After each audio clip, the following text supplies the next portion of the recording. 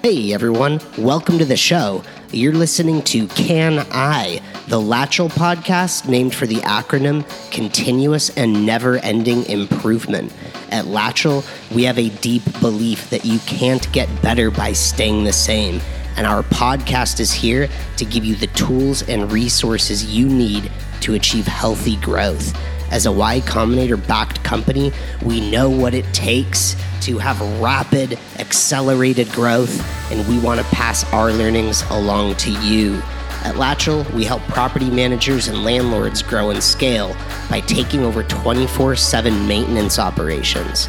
We've developed an innovative mix of software and on-demand support to help do that. Each week on this show, we bring on industry experts and we dive into the topics that'll help you shape your business.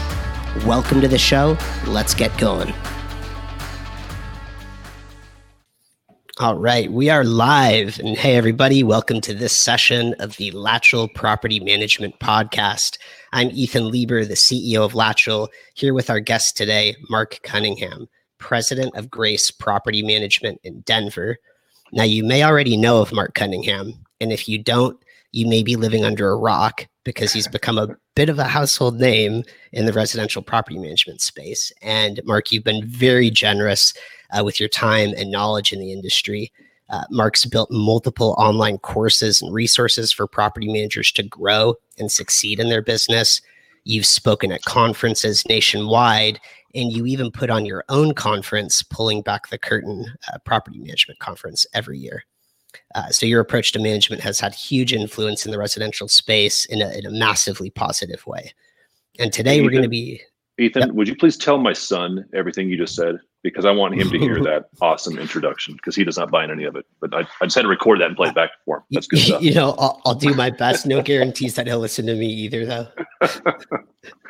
But today we're going to be talking about some of the courses you offer, one in particular called 25 Income Streams for your property management business. So for anyone listening in, if you want to increase your revenues, pay close attention. And at the end of the show, Marc's going to provide a special offer for you to get access to that course. Marc, welcome to the show. Hey, thank you, Ethan. I appreciate it, man. A huge fan of you, huge fan of Latchel. So thank you. It's an honor. Oh, I appreciate that. And the honor is all ours today. Maybe you can kick us off actually by giving us a brief intro of yourself for anyone that hasn't heard of you. Yeah. So the quick 30-second version is back in 1978. If we get in the time machine and go way back in time, Jimmy Carter's in year number 2 of his presidency. Interest rates to buy a house were about 16%. You can believe that. Like, that's unfathomable to us today, right? Bee Gees have the number 1 hit song on the radio. So that same year, my dad decided that he wanted to open up a real estate and property management company. He'd been a school teacher before that. So he just kind of kicked off Grace Management in Denver, and opened it up himself. Didn't have much going on, but started this little company. And I was kind of employee number 1 because I was free child labor. So my dad had me doing anything that needed to be done. I mean, I remember as a kid, I'd go to the office with him and he'd be like, all right, today I want you to label these files. Today I want you to go mow that lawn. I want you to paint this house. I want you to collect this rent, whatever it was. So I kind of grew up in that world, and it kind of just gave me a unique view into real estate, into property management, into business. So as I grew up, I'd spend my summers working for him, doing whatever needed to be done. Studied finance and real estate in college, did some other things in the property management space, and then kind of came back and joined his firm at the time, about 20 some odd years ago now. And we just kind of grown slow and steady. So today I'm the president of the company. We've got about 1,000 doors we manage here in the Denver area. We do residential, we do commercial. We're investors ourselves, so I own some stuff myself. Mm-hmm. We buy, we sell, or we flip. Our mantra is follow the opportunity. Follow the opportunity. What's the opportunity in this market? And let's follow it. And that's what we've done for 40 years. I love that. Actually, your story's so similar to my co-founder, Will, who had taken over a management company in kind of the same way. And along that same sort of like culture principle, like find the opportunity, kind of brought us into Latchel. And it seems on your side, you eventually kind of navigated and found your way to educating other property managers and building courses. How did that happen? So I'll give you the long story over coffee someday, but the short version is we just, we're property managers. I'm a property manager. That's what I do. I was at my office yesterday with my team. That's what we do. And we've gotten pretty good at what we do. I think we're good at it because over 40 years, like there's no more mistakes left for us to make. We've made every mistake there. So we almost can't help but be successful now because we've done every mistake. So over time, we just kind of got good at what we're doing. And so we would keep having people reach out to us and say, hey, can we spend some time with you? And I know you guys are big on systems. So can you tell us how you do systems? And so we do that and say, I know you guys are big on income streams. Can you talk to us about that? And so it just kept turning over more and more and more. And so finally somebody was like, hey, would you can we buy your stuff? Like, can I pay you to spend time with you? And they're like, what? That sounds weird. But that's kind of how it morphed into what it is now. So now I spend about half my time traveling, speaking. We created a website just around PM education. How can you build, how can you protect, and how can you grow your PM company? And that's what it's focused on. Because we've just been through a lot of these things. So I spend a good portion of my time around that, doing some speaking and teaching and coaching and offering some courses on the things that we as PMs deal with on a day-to-day basis, because we're in such a weird industry. I mean, this is unlike any other industry out there. So it's really hard to find and emulate people that are doing it well.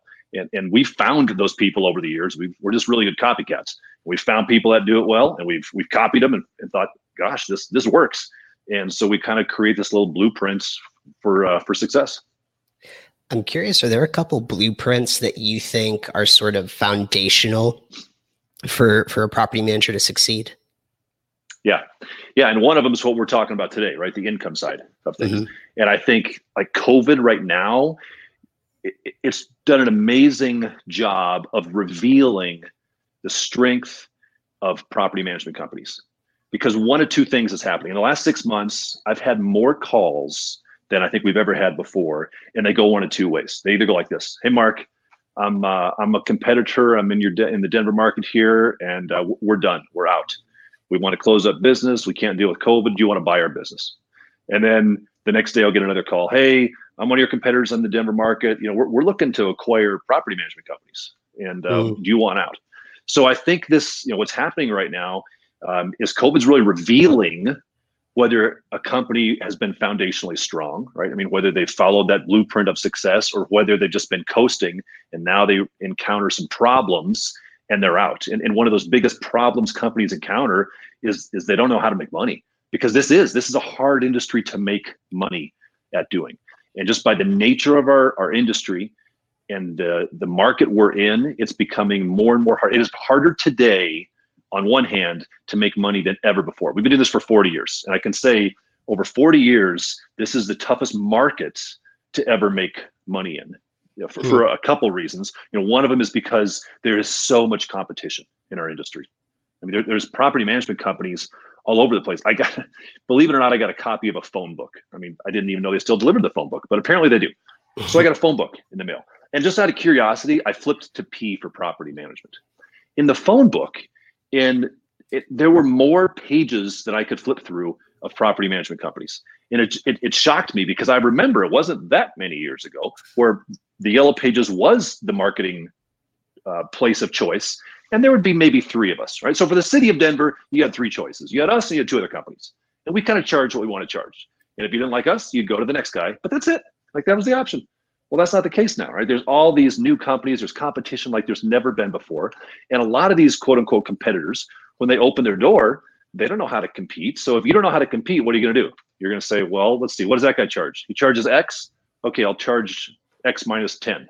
And so that's their pricing model. Yeah. They get some business and they can survive for a little while like that, but that just drives down prices. So the competition side has been huge for pushing pricing down, which, I mean, it's not a right or wrong, it's just an is.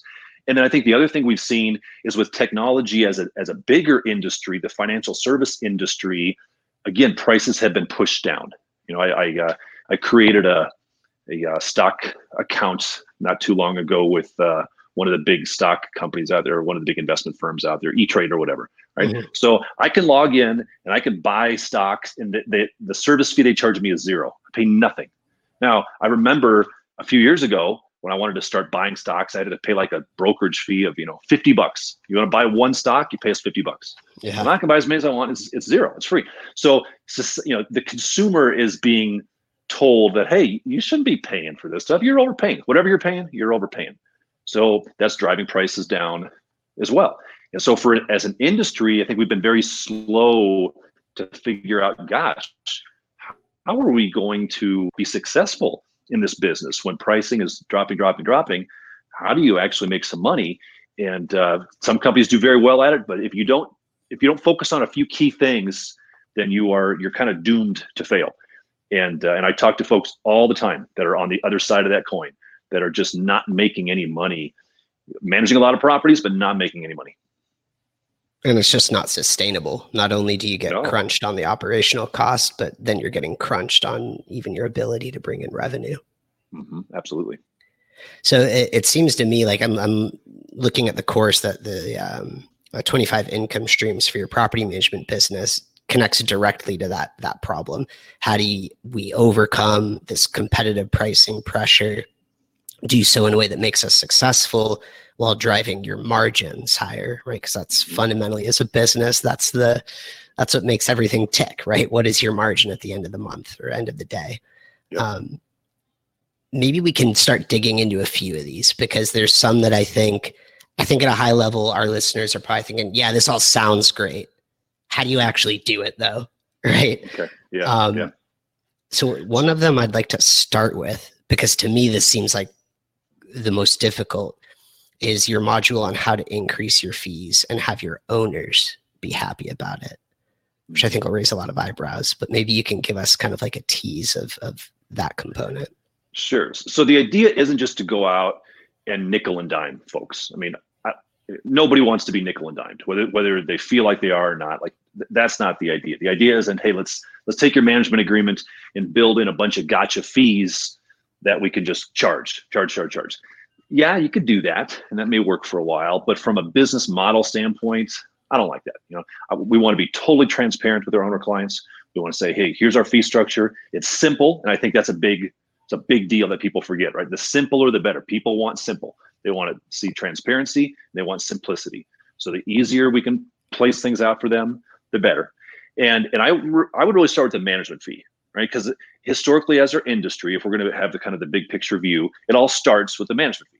And if you go back in time, that was the fee. Like you charged a management fee, and maybe you charged something else, but like that was it. And years ago, that was it. Like we charged a management fee, and that's all we charged. And we were proud of that, right? The fact that, hey, we just charge a management fee. We don't nickel and dime you.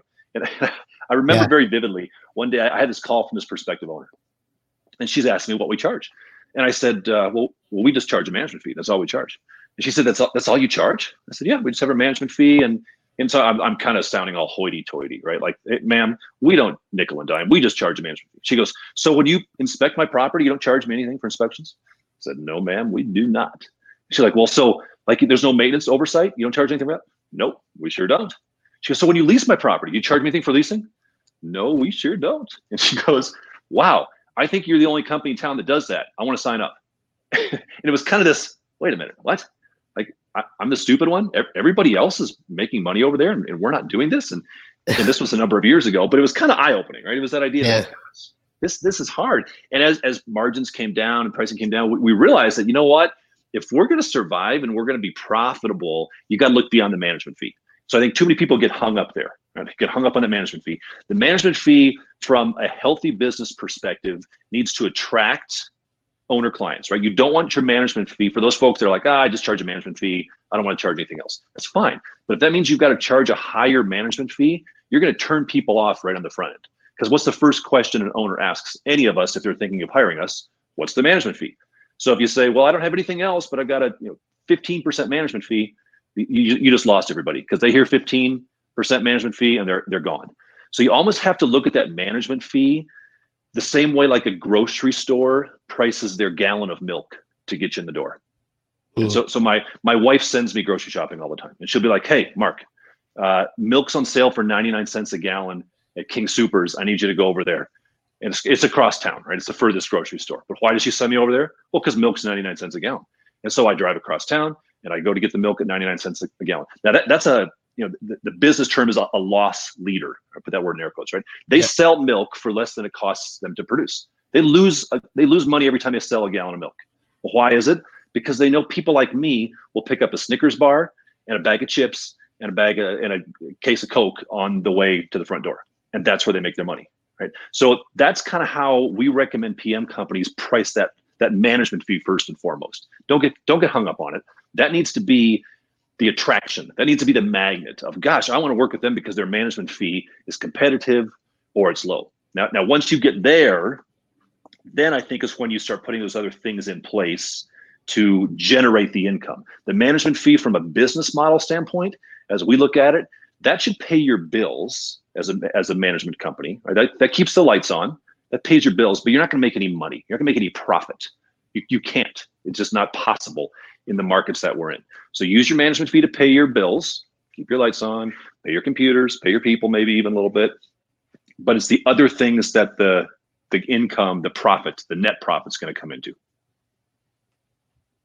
And you do that to kind of follow up on your idea of, how did we get our owners on board with that, is it's not nickel and diming, and you have to provide a high level of service for these things, but you have to have them understand that these are hard costs, and to some extent you're passing on the costs to the owner. So Mr. Owner, I'm not I'm not charging you this fee and that fee and this fee, but I'm passing on expenses to you. If an expense is incurred in the management of your property, that expense is passed on to you. It's not something that we can just magically create money to do that service, whether it's an inspection, whether it's a lease renewal, whatever it is, those are hard costs associated with the activity.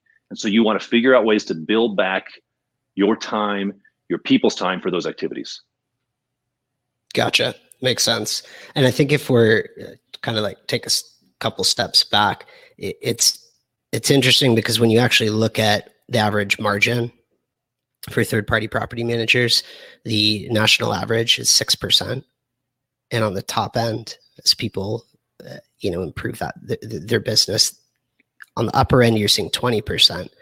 But I think with this model that you're talking about, when you take this holistic view, the management fee actually kind of becomes part of the lead gen process. When you think about how do we acquire an attractive management fee, kind of gets them in the door.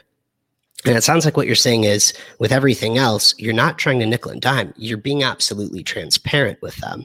And you're laying out these fees so that they understand, right? These costs that you incur are getting passed to them. You've brought them in the door with that kind of, attractive management fee. And maybe some people, and these are probably the people you don't want to work with, come in and say, oh, well, I only want it to be 4% or 6%, and that's it. And you probably don't want to work with them, right? Exactly. It almost your pricing almost becomes a filter to filter out people you don't want to work with. So if someone calls and is like, well, gosh, will you negotiate? I don't want to pay that much. I don't like this. I don't like that. I'm not even as concerned about what they don't like. I'm concerned about the fact that they want to tell me what to do and they're not buying into our model, right? So I'm like, oh, well, you know what? The filter worked. I guess you're not who we want to work with. So quick example of that. One thing we charge, and we can talk about this in a few minutes, is we have a resident amenity. We call it a resident amenity package, or RAP, right? So every month, in addition to your rents, Mr. Tenant, you're going to pay a resident amenity fee of X number of dollars. And I'll be happy to go into detail on how that is worked. But not too long ago, my leasing person came into the office and she's like, hey, Mark, we have this approved applicant and I'm going over the lease with them. And we got to the resident amenity fee per month and he's flipping out. He's going ballistic. He's like, I'm not paying that. That's ridiculous. What is this about? And he wants to negotiate it. And she's like, what? Can I tell him we can drop it? What do I do? And I said, well, the way I view it, our filter just worked, didn't it? We don't want this guy. This guy's already mad and he hasn't even moved in. What's going to happen the first time we try to back bill him for a plumbing issue that he caused? He's going to go ballistic again, right? So if he's so hung up over a few dollars a month in a resident amenity fee that he's going ballistic, then the filter worked. Let's get rid of him. I want people that are not going to complain and whine about a few dollars. That's who we're looking for. And so it acts as a double benefit. Not only do we make money, but it filters out people that are going to be overly price sensitive. Same thing with owners and tenants both. Yeah. Can you maybe share some other specifics? And then I'm also curious if you can kind of give us an idea of when you're adding some of these other things like the amenity package and any of the other ones that you want to talk about, would love to hear specifics there. But I'm also curious, like, what's the actual impact on revenue when you do more than just that management fee? Ideally, our recommendation for a company is you want to get as close to 50% of your income. I mean, like top line income, right? Before you subtract any expenses, you want ideally as close to 50% of your overall income coming from non-management fee revenue sources. So ideally, for every dollar you make in management fees, you should make another dollar somewhere else, whether it's and that's going to be the combination of the other things you put in place, of your leasing fee, maybe of your inspection fee, of your maintenance oversight, if you have that, whatever other little things in place, you want those things to be as close to 50-50 as possible. And that is doable. That's awesome. Are there like a few kind of pieces of low hanging fruit that you think are good for managers to start with? Yeah. Well, let's talk about the resident amenity fee, because that's becoming more popular in our industry. Yeah. And one of the things I think that really made us understand this concept early on is we also manage commercial property. And in the commercial management world, it's very different than the residential. The commercial management world, they have always charged extremely low management fees, just bare bones. They don't make anything. But they've also charged for basically everything else they do. So I remember we took over a commercial property one time. We were taking over management. And so they had to give us all their information and their bills and everything. And I'm going through the invoices that this PM company, this is like a national PM, commercial PM company, and I'm seeing the things they charge the property owner. So for example, and it just kind of blew me away, when they would drive to the property, if they drove to the property, they would bill the property for the mileage to drive to the property. If they sent a letter, there would be an invoice in there for the cost of postage. Like, it was everything. Every hard expense that management company incurred that was property specific, was billed to the property. And they did that. And that was standard. That wasn't like a weird thing. That's just what they all did. That's what commercial companies do. That's how they make money. And so it's that mindset. Now, we can't go to that extreme, right? We don't bill mileage. If you don't money make, someone figure that one out. There you go. If someone can figure out how to bill mileage, we're going to be rolling in it. But it's that idea that, gosh, we've got to bill for our expenses. So early on, a number of years ago, we kind of copied the multifamily world. And one thing the multifamily world was doing for quite some time, because they're focused on, they look at this as a business, right? They know they've got to make money or they go out of business. And so for years, the multifamily world, as it relates to their tenants, they would charge, and they call it different things, but in essence, it would be, in addition to your rent, you're going to pay a few dollars per month as an amenity package, right? So think multifamily. So you've got the pool, you've got the weight room, you've got the dog walking park, you get free internet. Well, you're going to pay an amenity fee of whatever it wants to be, $5, $10, $20 per month for these amenities. Multifamily does it, hotel does it. So a number of years ago, we were trying to figure out, how do we offset? Because we always try to offset our costs, our hard costs. And we had hard banking costs. Like, we were paying a lot in banking fees back then.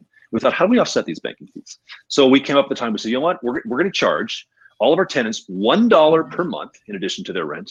We called it a rent processing fee. Why? Because I got to have somebody sit there and open envelopes and take out checks. And it takes a lot of time. And we got to scan those checks back then. That's what we used to do. So we put out, hey, Mr. Tenant, in addition to your rent of $1,000, you're going to pay $1 per month rent processing fee.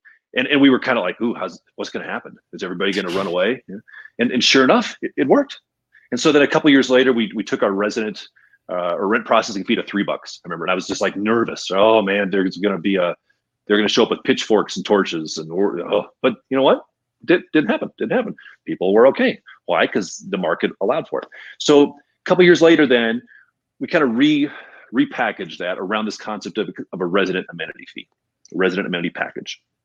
And the idea is, for property managers, is this: we as PMs, we provide a lot of amenities, and put that word in air quotes, right, to our tenants, whether we know it or not.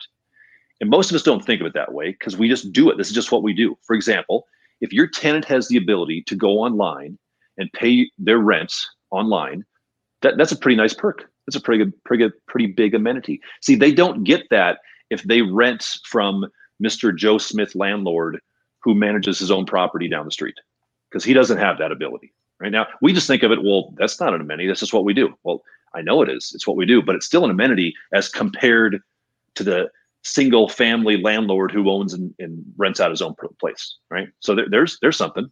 And what else do we provide like that? Well, most companies provide like an after hours emergency service. Maybe it's you guys, right? Maybe the tenant can call at 3 a.m. when their water heater blows up and they're talking to Latchel on the phone. Is that a hard cost to a PM company? Yeah, I'm pretty sure Latchel doesn't work for free. Do you guys work for free, Ethan? Absolutely not. Okay. So that's a hard cost. We've got to pay for that. So that's a benefit that we give our tenants. They don't get that if they go rent from Joe Smith landlord down the street. They call him at 3 a.m. and he doesn't have his phone on. So that's a benefit that we provide to them. We provide things like an attorney approved lease agreement that Joe Smith doesn't provide down the street, right? We provide guaranteed maintenance callback time. Like, it's all these things that we've just always done. We've always done. So we said, gosh, let's see if we can bundle all these things together that we're already doing, right? So we're not going to start anything new. Let's just take all the stuff we're doing. Let's put it together. And instead of charging a rent processing fee, we're going to repackage that as a resident amenity fee. And in addition to the rent every month, we're going to charge this fee. And I've seen, from an industry, it's anywhere from, $2 up to, I've seen like $50. And I think you need to know your market, because there are certainly hurdles with that. We try to keep ours under $10 and we get zero pushback on that. But one of the keys, I think, to making this work, and like, this is big. So if you were listening and you fell asleep, now's the time to wake up. Because if you're going to do a resident amenity package, there's two key things, I think, to making it work. Number one is when the person goes online to fill out the application, right there, right before they start filling in the application, you want to make that disclosure. You want to say, hey, in addition to your rent of $1,000 per month, you will be billed a resident amenity fee of whatever you want, $5, $8, $10, whatever it's going to be. Right? So that's step number one. Because what you don't want is, you don't want to sit down to sign the lease and then spring that on them at that time. That looks like bait and switch. That just smells ugly. That's like, wait a minute, here I am to sign, and now you're telling me I'm going to pay an extra $10 a month? That's not right. You want to be transparent. So put that language. It doesn't need to be in the ad. You don't need to say it in every ad necessarily, but put it on the application page, whether it's on your website, whether it's a paper application, whatever it is. But that's number one. And then the second thing we did to really make this workable and easy is on that little page. So if you were on our website right now, Ethan, and you were about to fill out an application because you want to rent a property in Denver, and so you click the apply now button, and so it takes you there and it says, hey, we're gonna process your application. We're gonna look at your credit history. We're gonna look at all the stuff. And then there's a final sentence that says, hey, in addition to your rent, you're also going to be billed a resident amenity fee of $10 per month. And then the next sentence is so important because it says this. It says, click here to see what your resident amenity package includes. Because every person, when they hear that, what would you say if I told, hey, you're going to pay $10 a month, Ethan, in a resident amenity fee? You're going to be like, well, what's my resident? What do I get? What is this for? What is this? Exactly. Yeah. So the key to making it simplistic and workable and not having pushback, number one is put it there. Number two is you create a page on your website where you list out what these things are. And it's just like a little marketing page. We have a page and it's called our resident amenity benefits. And so it then gives a little brief description of I think we've got like 12 different things that we bundled together as our resident amenity. 24-hour response time on maintenance, 1-800 number you can call, ability to pay rent online anytime you want, a secure online portal to store all your docs, pet information stored digitally, whatever the handful is. There's like 12 of them. So this way, if somebody says, well, what's this all about? Whether they say to us verbally or they're on the site, right? So if they call my leasing person, they say, hey, what's this resident amenity fee package? Explain this to me. Well, I don't want to have to train my people in how to explain it. So the response is, you know what? Let me send you a link to a web page that'll give you a full description of everything. Period. That's it. Conversation ends. Then we send off the link. So we really have not had any pushback, other than the one crazy guy I mentioned earlier. Right. But really, that's it. Like, we've had one person ever in 5 years that has ever pushed back or not been okay with that type of a thing. Why? Because it's all right there. We've got the pretty little marketing page on the website. So if folks are going to do this, and I encourage them to do it, I think you want to have that page on the website, because that's what's going to that's the key. That's the part that makes it easy, because we want things that are easy. We don't want new programs to administer. It's just repackaging what you're already doing, and then bundling it that way and marketing it. This is really great, because I think one of the things that hangs people up about this is there's that fear of, now I'm going to have to go sell this thing to get tenants paying for it. And it sounds like the way you've set this up, and correct me if I'm wrong here, you're only doing this on your renewals and new leases, and you don't really have to sell anything because you have the webpage and you just refer them there. Is that right? Correct. Yeah, and you're exactly right. We do it on new leases. And when we first started putting it in place, it does take 12 months to get this in place for all your properties, right? Because you're going to do it on every new lease. And then you're also going to market it on your lease renewal. So when a property comes up for renewal, now instead of reaching out and saying, hey, your rent's going from 1,000 to 1,050. Well, now what you say is, hey, your rent's going from 1,000 to 1,060. And oh, by the way, $10 of that is a resident amenity fee, and there's a link here for it. Because people don't care the breakdown. They just want to know the total. How much do I need to pay? What's the total? So over the course of 12 months, if you renew everybody, and it will take a 12-month period, but you can get everybody into this program and charge that. And another little key point on that, you mentioned a moment ago that PMs are nervous about this. And I get it. Like, we were scared to death of starting to put this in place. So I would encourage folks, when I work with people putting this in place, I always say this. I say, start off as you're thinking about how much to charge, because that's the big question. What do I charge? How much do I do?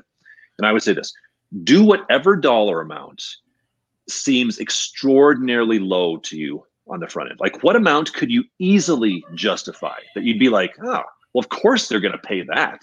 So if $5 sounds too much, if you're like, I think people are going to push back at $5, I'd say, okay, fine. Would they push back at $2?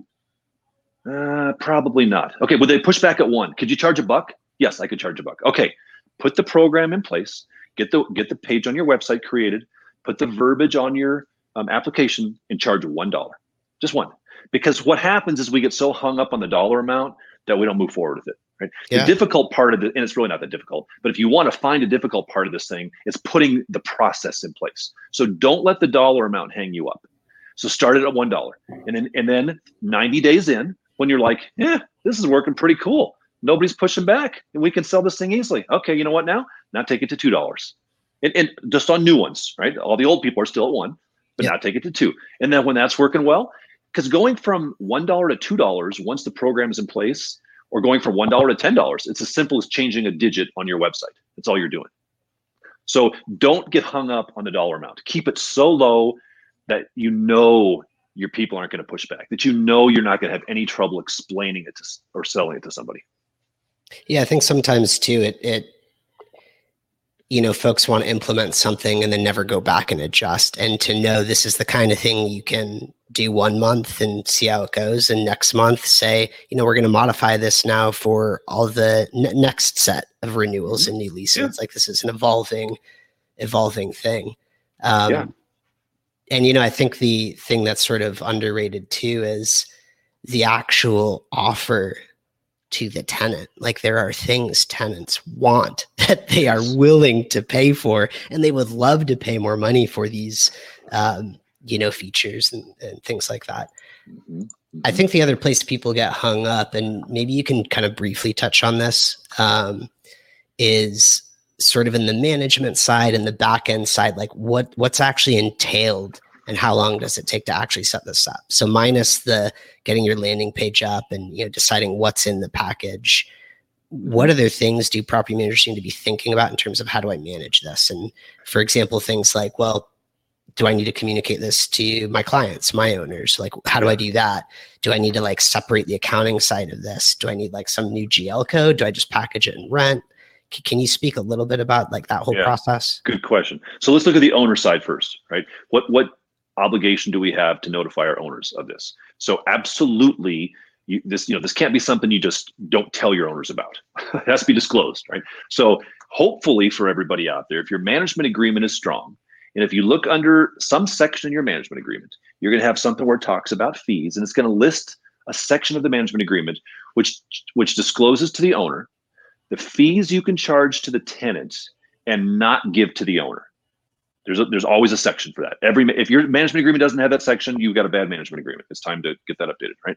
Because for example, it's going to say, hey, we can charge an application fee to the tenant, and we, the property management company, we're going to retain that application fee. Why? Because we're the ones paying for the application to be run. So we're going to retain that. And it usually says we're going to retain NSF fees. If the tenant bounces a check, we've got to cover that cost, Mr. Owner. So that's going to be retained by us. And late fees may be in there. So you're going to have a section. So our advice on that is make sure you have another little section there that says that you can charge administrative fees. And that's an important word, because what's an administrative fee? Well, it's kind of an umbrella idea, right? What are the administrative fees? We can charge administrative fees to tenants.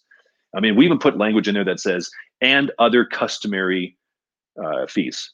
And actually, an auditor in the state of Colorado, a real estate auditor, gave us that idea. I was like, oh, that's brilliant. I love that, right? And other customary fees, because you want to give yourself a little bit of an umbrella. So you don't want to necessarily say, well, we're going to charge this, or we're going to charge that to the tenant. Just, it's an admin fee. So number one, make your disclosure.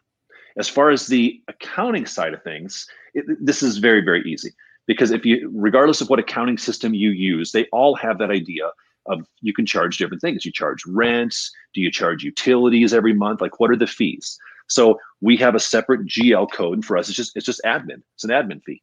So every month, the tenant, when they go in to pay their rent online, they log in and they see, rent $1,000, and they say there's a second GL line, and the GL code that we use, and you can use whatever you want, but for us, it's admin fee of $10. So it's billed every month. That's retained directly but to us. That comes to us. It doesn't go to the owner. It's retained by us. From an accounting standpoint, simple. Awesome. Now, let's look at the owner side, right? Because that's another potential pushback, right? Mm-hmm. So if I'm talking to you, let's pretend you're thinking of hiring me, Ethan. You're an owner, and you stumble on my website at Grace Management. You want to hire me, and you call up and you say, hey, Mark, this looks pretty good. I'm thinking of hiring you guys. I love the fact that you've got this low management fee. We've already talked about that. And I say, well, that's great. You say, but now hold on a minute, Mark. Like, you're charging my tenant $10 a month in this resident amenity thing. Like, why shouldn't that go to me? Like, does that seem like a logical pushback? I'm sure. Yeah, I'm sure you'd get that. I mean, I bet you don't get it as often as you think you would have. You're right. You really don't. You don't get it as often. But if you do, right? So the idea of, hey, how come I don't get this money? Well, this should be mine. Why is this going to you? What is this thing all about? Which is a fair question. Totally fair question. The response is simply this. Hey, Mr. Owner, great question. So we want to attract the best quality tenants we can attract. And one way we do that is by offering them things like a 24-hour repair hotline that they can call any time of the day and they can talk to somebody. We offer them things like a secure online portal where they can view their account anytime. We let them pay their rent online, and there's no admin fees to do that, to pay that amount. Like, we eat that cost. We eat the cost of the lease agreement being reviewed by an attorney. We eat the cost of the fact that we have this online pet profile. We eat all those things, but those are hard costs to us. We don't want to pass them back on to you. We don't want you to have to pay for that, but it's a hard cost. So the way we offset those costs is we have a minimal amount that we bill to our tenants as a resident amenity package. So this covers our hard costs with these things. Now, this is actually what we find, Mr. Owner, is this is a benefit to the tenants. So it helps us attract and retain quality tenants. Tenants love this stuff. So it actually helps us get better tenants for your property, the fact that we can offer these things. I mean, we always keep the resident amenity fee low enough that it's never a hindrance to renting the property, right? We're not saying, oh, it's $85 a month. Well, that would make the property harder to rent. That's not what we want to do. We keep it very, very low and modest enough that it's never going to be a hurdle to getting your property rented. I love that. And actually, one of the things we've noticed, we've talked briefly about this, but you might know in 2020, Latchel, we do maintenance, but in 2020, we added a second product that's a tenant concierge, kind of acts like a personal assistant that actually coordinates things the tenant needs in their home on behalf of the tenant, like housekeeping, like lawn care, laundry service, all this stuff. It includes some like cash reimbursements on maintenance they get charged back for. And what we found was, and I think this is something that property managers can look at advertising to owners. What we found is for some property managers, that's reduced the attrition of tenants by a factor of 40%. Wow. And when you're looking at a property owner, that is a huge value add that we retain, because that, that increases their NOI, their net operating income on the property, right? Yeah. Oh, that's cool. Yeah. So yeah, I think the retention side is a huge value add to the owner. Yeah. And if the owner pushes back from there, right? They're like, oh, I just don't like this. Well, what that tells me is, okay, well, you know what? Our filter worked. This is an owner who is so price sensitive that he has a problem with this, which tells me he's going to have a problem with a lot of things. Yeah. So he's not a good fit. He's not who we're designed to serve, which is fine. He can go to somebody else. But we have these things in place for that reason. So Steve has an amazing question that he posted in the chat, which I'm going to segue to, and probably a good segue because I mentioned lateral and maintenance is a huge component on the operations side, but there's also a lot of opportunity on the maintenance side. And so he asked, how can you create and run a profitable maintenance oversight process, and why is it better than doing in-house maintenance? So we've done both. We've done in-house. We did it for a number of years, and it worked okay. I talk to a lot of PMs. Very rarely can a property manager run a successful in-house maintenance division. Now, I'm not saying it can't be done, but it's extremely rare, because the way you have to look at it from a big picture perspective is you're running another company. If you're going to bring maintenance in-house, you're creating a brand new company, and you need to understand maintenance. You need to go out and buy tools, and you need to hire people, and you need to have people that oversee those people. And they're going to have phones, and they're going to have vacation time, and they're going to have expenses. So it's another company. It really, really is. And it's hard, as we know, it's hard to run any company. So, and we did this for a number of years, and it worked okay. But we finally decided to pull the plug one day when I went to Walmart, and I'm walking through Walmart, and I see my maintenance guy shopping. And I'm like, what? Aren't you on the clock right now? I thought you were at 123 Main Street. And he was technically at 123 Main Street, but he was doing some stuff. And I was like, this is ridiculous, right? And now people can say, oh, well, Mark, you can GPS track them. I know you can, but I like things simple. I don't want to GPS track my maintenance people. I don't want maintenance people. Who has time for that? This is ridiculous. Exactly. I'm a huge believer in keeping things simple. So we scrapped that. What we went to is charging a simple maintenance oversight fee on everything that we bill. And therefore I have no overhead. I have no oversight. I have no trucks that break down. I have no tools that go missing. I don't have to store anything. There's nothing. It goes away. And if no maintenance gets done for a day, well, I don't have to keep anybody busy. But if maintenance does get done, and we receive an invoice for $100, we're going to back bill our owner clients the cost of the invoice plus a maintenance oversight fee and you can charge whatever your market does. I mean, I've seen anywhere from flat $20 to 10%. I've seen some people do 20%, right? So anywhere in that range, it's not a right or wrong, but I am a huge believer. You asked me earlier, Ethan, like what really moves the bottom line? And this is the one. This is the one that I think every PM company should have some form of a maintenance profit center, whether it's a maintenance oversight fee, a vendor rebate. There's a number of ways to do it. I like the maintenance oversight fee personally. I think it's straightforward. Owners understand it. There's nothing under the table, right? I'm getting a kickback from no. I'm billing you the cost of the maintenance oversight fee. I'm billing you the cost of the vendor invoice plus the maintenance oversight fee of X.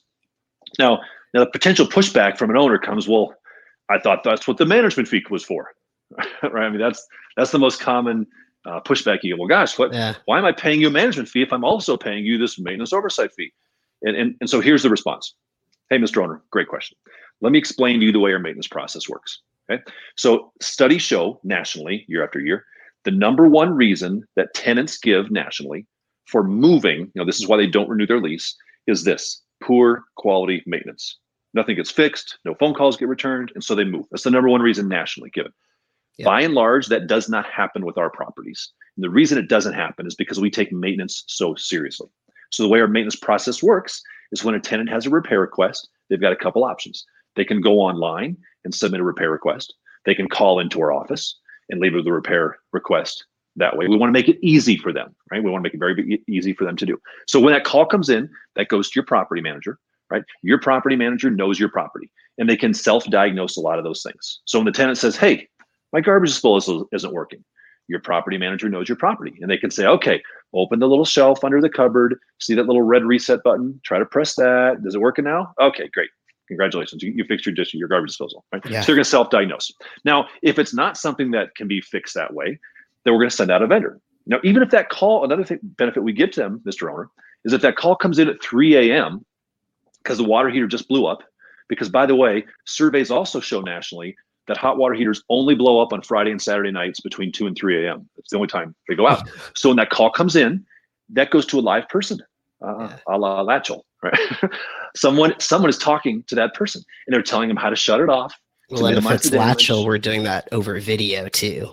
Yeah. Like video-based telemaintenance, which is a great sell to an owner, right? How cool. Yeah. So it's a great sell, right? So we have somebody talking to them. And then the next day we'll send out a vendor. So whether it's emergency or non-emergency, we send out the appropriate vendor. We qualify all of our vendors on 3 criteria. Number 1 is quality of work, right? That we want top quality work. Number 2 is timeliness. They've got to be fast. And so quality, timeliness of work. And then number 3 is price. We want aggressive, typically less than market pricing. So we qualify our vendors. We make sure they have insurance in place. We make sure they're licensed. We send out the vendor. We follow up to make sure the job was done. We receive the invoice. We review the invoice. We get the invoice paid on your behalf. Now, for that oversight process, you would be billed the cost of the vendor invoice plus a maintenance oversight fee of 10%. Period. Now let me ask you, Ethan, if you were the owner and you asked me, Mark, what's this maintenance like? You charge a maintenance oversight fee? If I had said, yeah, we upcharge you over maintenance. What sounds better? Yes, we upcharge you up maintenance, or the explanation I just gave as to the process? I like that in your initial explanation, you conveyed why you're such a valuable asset to me. And that is worth more than 10%. I've seen, like you mentioned this, I've seen companies charge 20% and owners don't balk at it because they convey value. Yeah. When you explain the process, owners get that. So I had a prospective owner call me not too long ago, and I'm talking to this woman and we're having a great conversation. And then she says this. She says, now, you're not one of those companies that upcharges maintenance, are you? That's exactly how she said it. Yeah. And I answered her in the same thing that I just said to you. I said, ma'am, great question. Let me explain to you the way our maintenance process works. Right. And then I explained the whole thing. And when I was done with that explanation, she was like, oh, okay. And she hired us. Right. Because I think for any PM, when you explain the process, suddenly it becomes justifiable. Now, and if they still don't like it, if they're like, I still don't like it. Okay, fine. Then go somewhere else, right? But this is the way the process is going to work. This is the way the process has to work for us to manage your property on a quality level. And if you don't want to do it, that's fine. But I promise all the property managers listening, no matter what market you're in, I promise you, there are owners who are willing to pay for that, assuming you provide a good level of service. Now, if your service stinks, that's a different problem, right? But if you're providing a good quality service, then that is not something that owners are going to push back on. And if you're doing the math in your head on that, right? If you're like, gosh, maybe I should do that. Take how much you spent on maintenance. We just finished up the third quarter. Pull your profit and loss for your portfolio that you manage. Figure out how much your portfolio spent on maintenance for the first 9 months of the year, and then multiply that times a factor of, whatever, 5%, 10%, 12%, whatever. That's how much money you just lost. That's how much money you missed out on by not having that maintenance oversight fee in place. So running the numbers should encourage any PM to start charging that maintenance oversight. Can property managers implement these fees at any time, or do they have to wait for a certain cadence, or is it just about having the conversation with current owners and saying, hey, we're updating, this is what's going to start next month? Yeah, great question.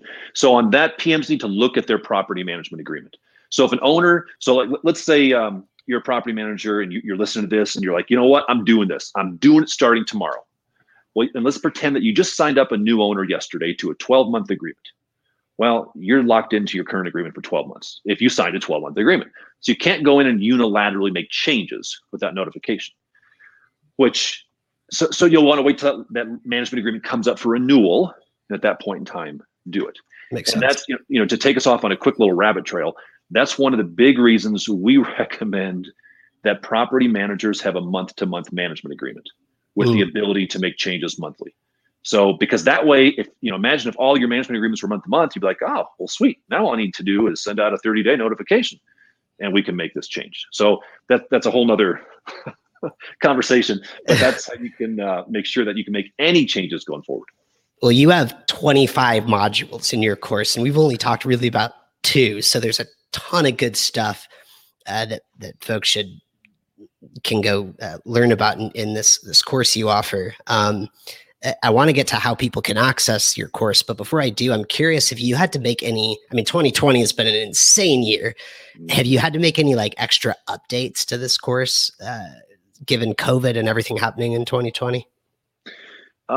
We haven't really made any updates to the course internally, operationally. One of the big hits we took financially was late fees, because we're big believers in you charge a late fee when it's appropriate, and that late fee should be retained by the PM company.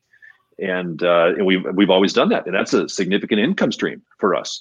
Well, early on, like when COVID first happened, before anything else happened, we went out and we proactively contacted our residents. We're like, you know what, we're not charging late fees. Like I'm proud of our team of doing that, like getting ahead of the game on that, because we wanted to help our tenants. Yeah. And that was like, for us, that was a lot of money that we were just waiving. We've done that all year.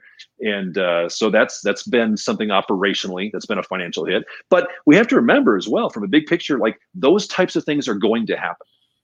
Right? That's why it's all the more important to have these things in place, so that if something gets hit, if you're late, if you're only depending on late fees, and suddenly your late fee income goes to zero. I mean, who would have thought that? If you would have told me a year ago my late fee income would go to zero, I'd have said, Ethan, you're crazy. That's impossible. That would never happen. Well, guess what? COVID made a lot of impossible things happen. So you want to have a business model that is healthy and that has these things built in, so that you can lean into other parts of your business, whether it's maintenance income, or whether it's property inspection income. We didn't talk about that, but that's a big one. Whether it's pet fee income, having those things in place, because you're going to need to lean into them at certain times in the market. To come full circle in our conversation, 20 years ago, we leaned into our management fee. That's all we needed. That's all we had. Well, what happens when the management fee in the industry drops? You're in trouble unless you have something else. Yeah. And so a healthy business model will have these things built in. If you have none of these things,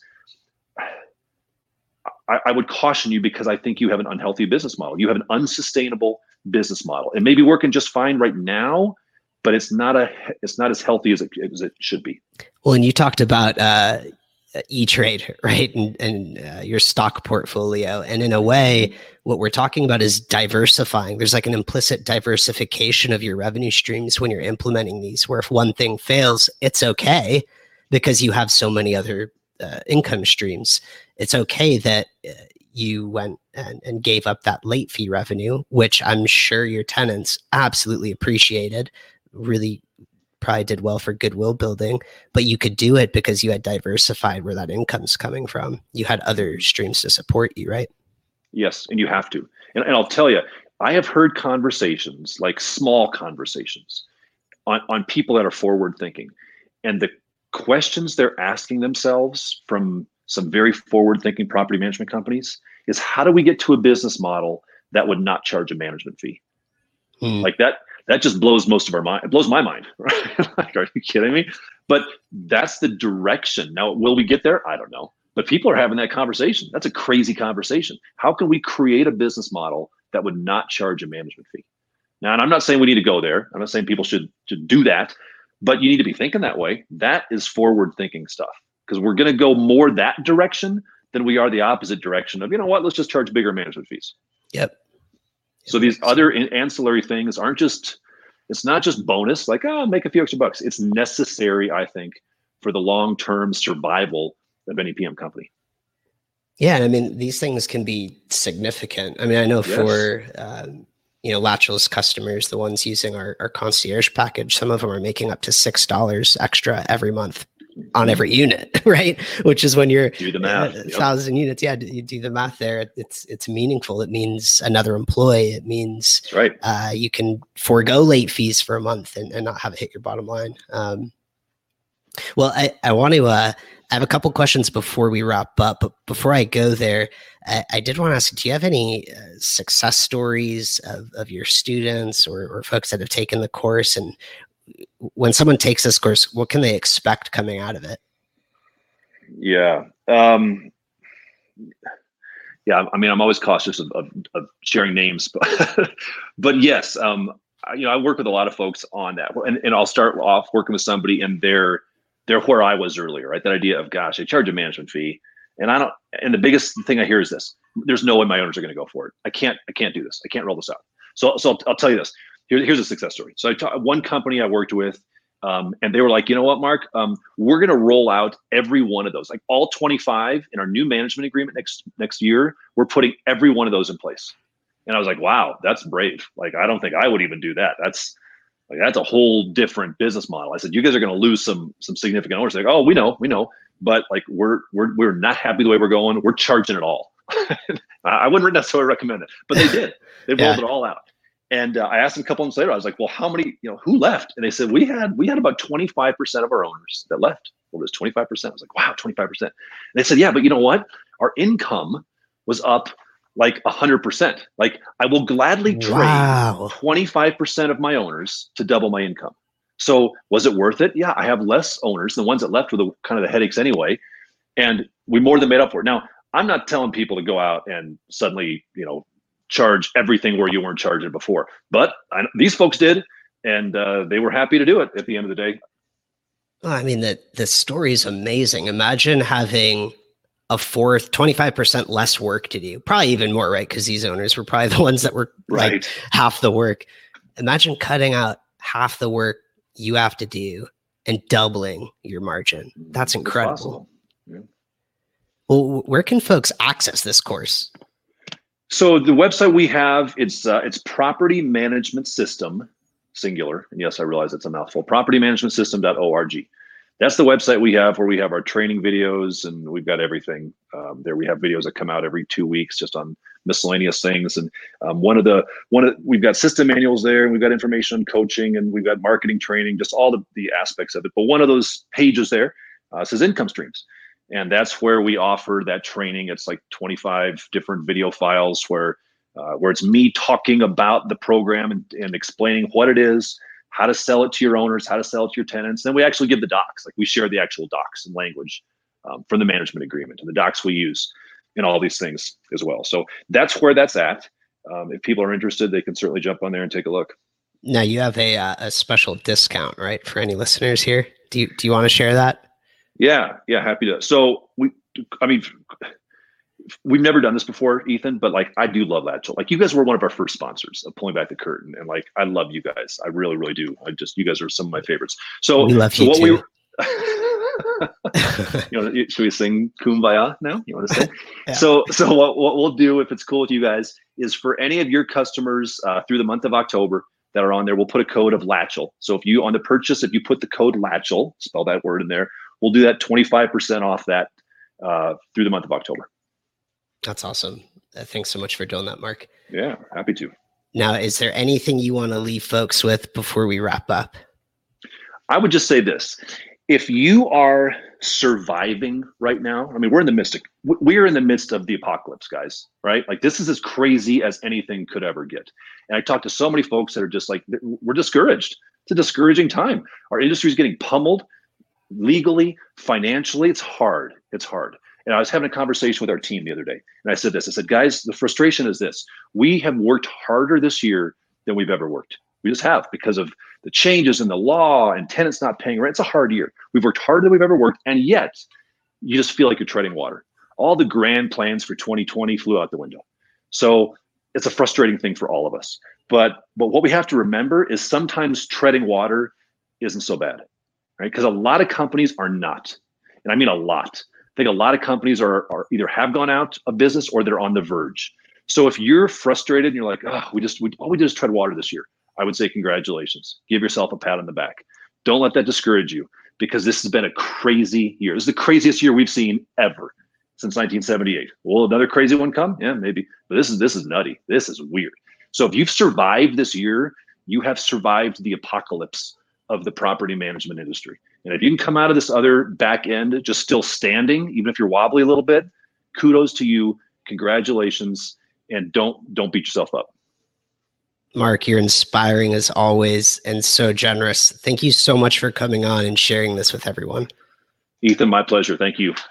And for everyone listening in, thank you for tuning in. It's been a pleasure. If you're interested in more topics on property management growth, you can head to propertybrew.co, subscribe to Latchel's weekly newsletter, where we focus on industry innovations, growth tactics, and things like that. To stay updated on upcoming sessions, you can follow this Crowdcast channel at crowdcast.io/Latchel, or on Facebook at facebook.com/Latchel.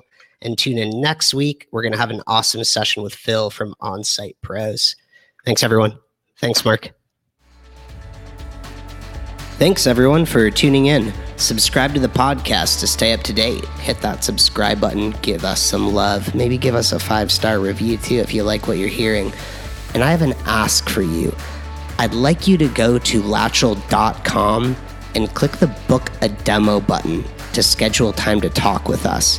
We want to hear about your business, how you've been, how you're growing, how maintenance is going at your company.